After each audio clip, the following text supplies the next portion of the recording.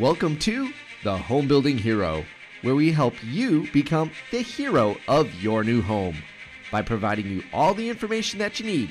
No matter if you're an industry pro, you're building, or you're buying, we got you covered here at the Home Building Hero. We're coming to you live today from the LP Studios here in Wisconsin. I'm your host, David Bellman, president of Bellman Homes. Thank you for tuning in today. Today's topic, 6 safeguards preventing a housing collapse. All right, guys, you've probably seen some of the negative headlines about housing lately. It's certainly understandable when we've seen the interest rates climb so rapidly over the summer here and into the fall. I mean, think about it. We went from, 3.3% rates to 6-7% seemingly over the summer. And that has certainly cooled down the housing market. It's certainly cooled down new home construction. But we are in a very, very different position than we were back in the housing bubble of 2006 to 2000. And boy, it went on for a while, right? I mean, it was almost to 2012 before things started to really come around a little bit. But, 2007 to 2012 was a pretty bad point in housing. But we are in a very, very different position this time. And so I believe that although we will probably have, and we are in a recession for housing, okay, so I said it, it's out there, it's true, but I think we're in a very, very different position, and I don't believe that we're going to see a very severe drop in housing. That's provided, of course, that interest rates don't continue to go past the 8% mark. If they start to go past the 8% mark, that is all interest rate inflicted at that point. But assuming the rates kind of stay 7 to 8% and don't go above that, we have a lot of safeguards to protect the housing market, and it's still going to be a very, very good investment. So let's begin. What are the 6 safeguards preventing housing collapse? First of all, number 1 is we have a lot higher level of mortgage security than we did in the past, and safeguards for mortgages than we did in the past. So part of the reason we got into the big housing bubble and why it was a bubble back in 2007-ish time was that we were approving mortgages that were just crazy.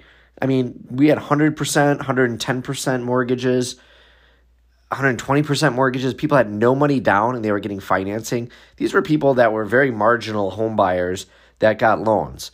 And of course, when the economics change even a little bit, those things are the first ones to default, right? So we had this huge rush of foreclosures, which then even further sunk the values of homes. And, a lot of people that were buying homes that shouldn't have been. So you have that as one of the first things, right? You have a lot more safeguards now. I mean, you didn't have the restrictions on the appraisals like you do now. You had these huge 100% loans. It was just a bad situation. It was definitely buying business for the future. And, you look at how, banks are much more conservative as far as how much money they're going to lend. Obviously the appraisals are a big part of that. You have to have more money down now. You had these sub-credit buyers buying things that they've kind of eliminated a lot of that stuff. So that is probably one of the biggest things, and that's why there hasn't been a rush of foreclosures this year and not likely to see a big wave of them because there are way more safeguards on mortgages now than there ever have been. The second safeguard preventing a housing collapse is that we still have very low inventory on the market. I mean, it's still well below a healthy level. And that's likely to continue for a while. And, we're still, like in my market, in the 3.5 month range. I've seen different figures. We are supposed to be at about a 6-month inventory level for housing. And we're in this 3 to 4% range. Or 3 to 4 month range, not percent, sorry. So, you look at that and that's a good sign because that means there just isn't enough product out there. We might actually have more sales had we have more product out there.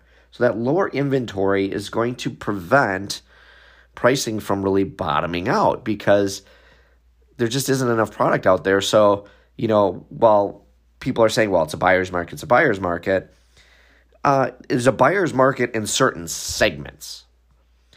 So if you have a home that I would consider more affordable in your market, like in my market, anything like $350 and under is still a very affordable home in our market.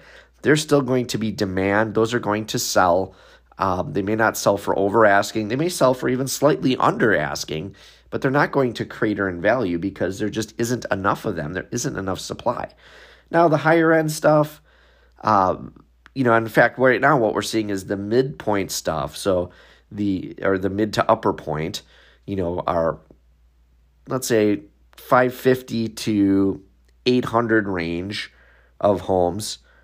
That's pretty soft right now. There just isn't a lot of buyers for that. But then the really high-end homes, the $1 million homes, those things are still selling very quickly because there are people out there that have the cash. They want these nicer properties, and those are selling very well.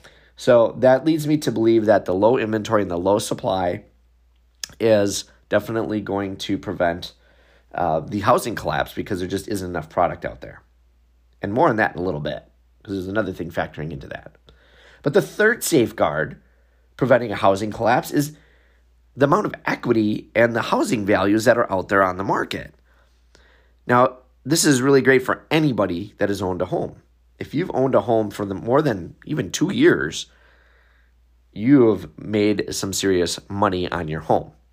And while the value may have dropped slightly, it is still way higher. It's like buying Microsoft in the 80s or Apple in the early 90s. Like, it didn't matter kind of when you bought it. If you look at the value of it now, it's so much higher. And that's the same with houses.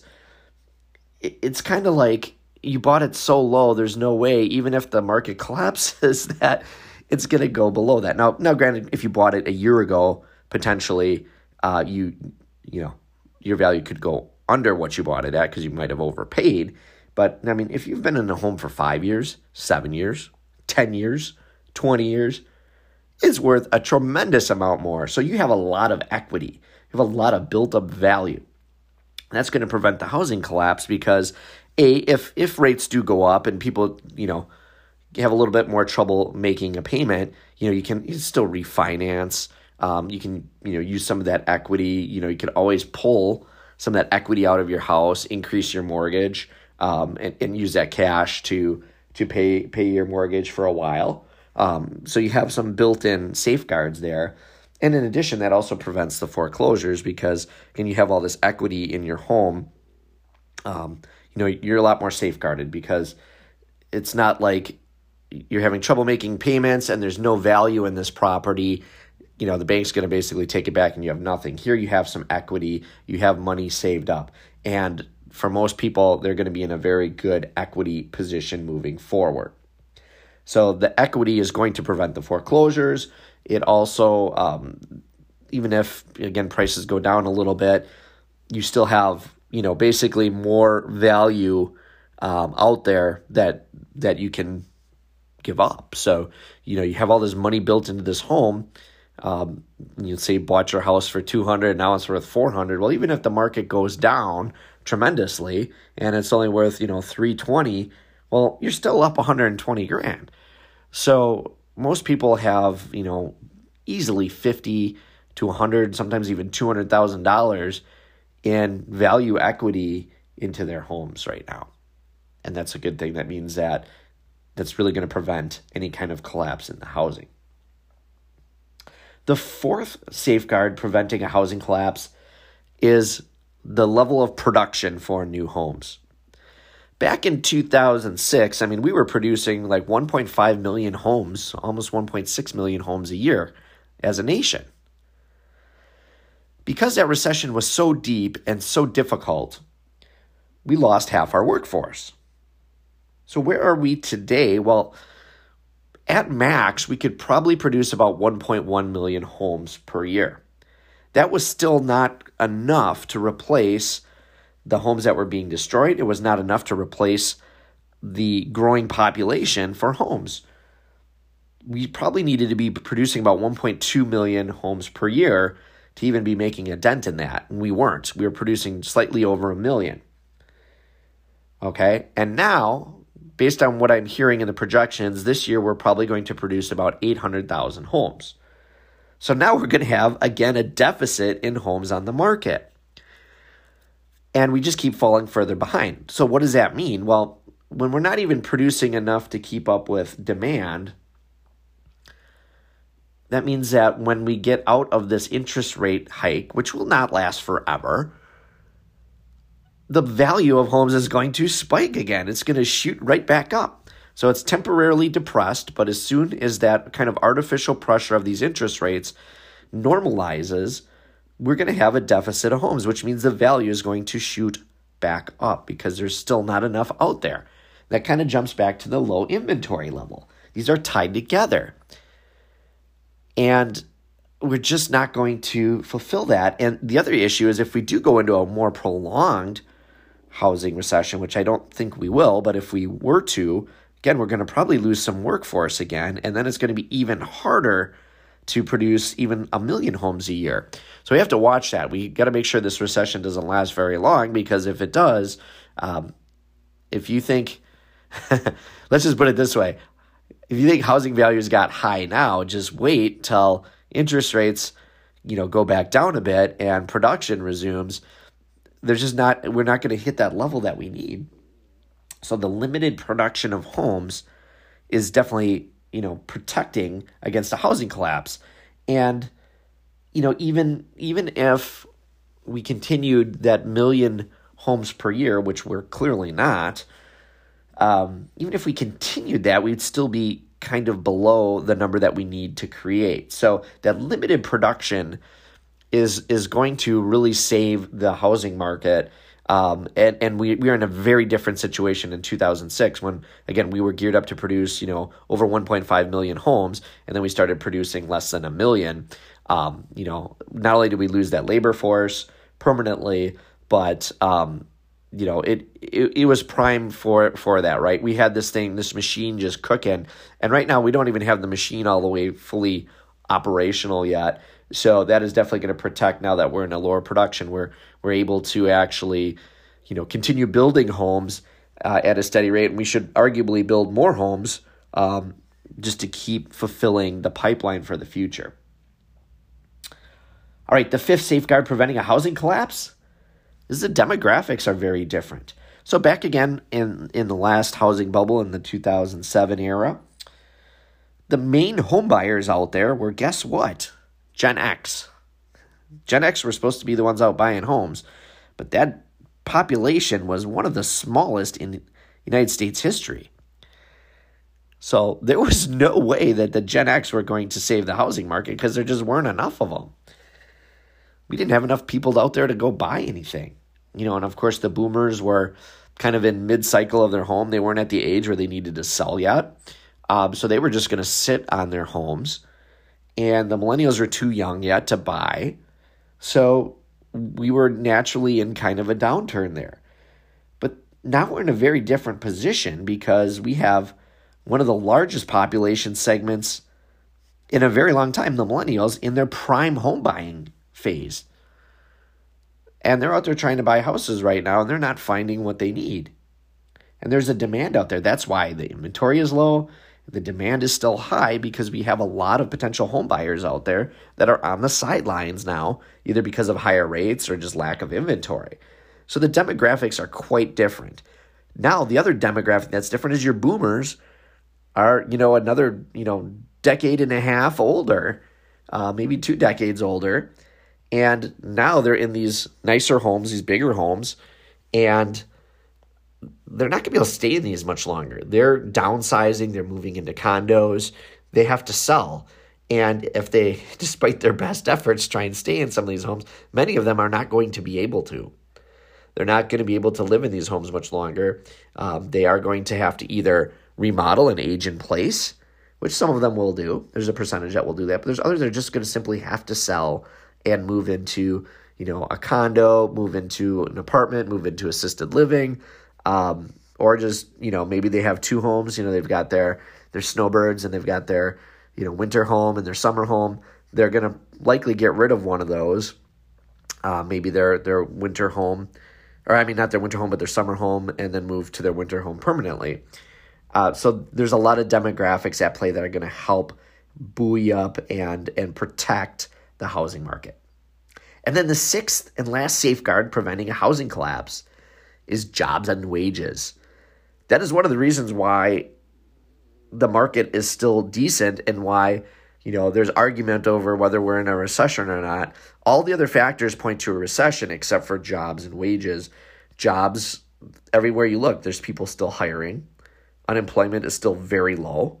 And wages continue to grow at about 5%. Now, wages are not growing nearly as fast as the cost of goods and the cost of housing, but that is still a very strong point. The job market is still good. Wages are still good. We don't have enough people to fulfill all the positions that are out there. And so we're seeing wage growth. And that's a good thing, because if people's wages are growing and they're staying in their home, they should be able to easily afford to live in their home. Granted, wages are not growing as fast as inflation, probably about half that level. And so, you might have some people starting to get financially stressed, get into trouble. But again, the equity in their home is saving them. Obviously they can make lifestyle changes and choices, or they can also very easily switch jobs or add a second job because there's just so much demand out there for workers. So I think people can divert some of these challenges of inflation away. Maybe they do. Maybe they take a job on the weekend and pick up another 8 hours, or they switch jobs and get a slightly higher paying job. Or, maybe, you've got a husband and wife, and maybe the wife works part-time. Maybe, they make the decision to go to full-time for her, pick up that second job to pick up those hours, and get at least a little bit of extra cash coming into the household to stem the inflation that's out there, because there certainly is plenty of opportunity for that. And then you've got that whole digital space that's out there as well. So you got a lot of people, that are working from home, and, they can do some of these digital jobs, like they can be Uber or DoorDash, or, pick up a side hustle working from home. There's a lot of other opportunities where you don't have to physically leave your home. You can do this work at night or on the weekends and pick up a little bit of extra cash to, make ends meet. So a lot of different safeguards there. Once again, you've got the extra mortgage security safeguards. You've got low inventory. You have high amount of equity in the homes. You have a very limited amount of production on the new homes and a cap on production. You have a large demographic of home buyers that are out there. And then you have a good job and wage situation. So plenty of safeguards there to protect housing. And we are definitely not going to see a collapse like we did in 2007. Once again, thank you for tuning in to the Home Building Hero, broadcasting live from the Bellman Home Studio. If you haven't already, please make sure to give us a 5-star rating on Apple Podcasts, and make sure to hit that subscribe button so you don't miss any future content. Until next time, I'm David Bellman, signing off.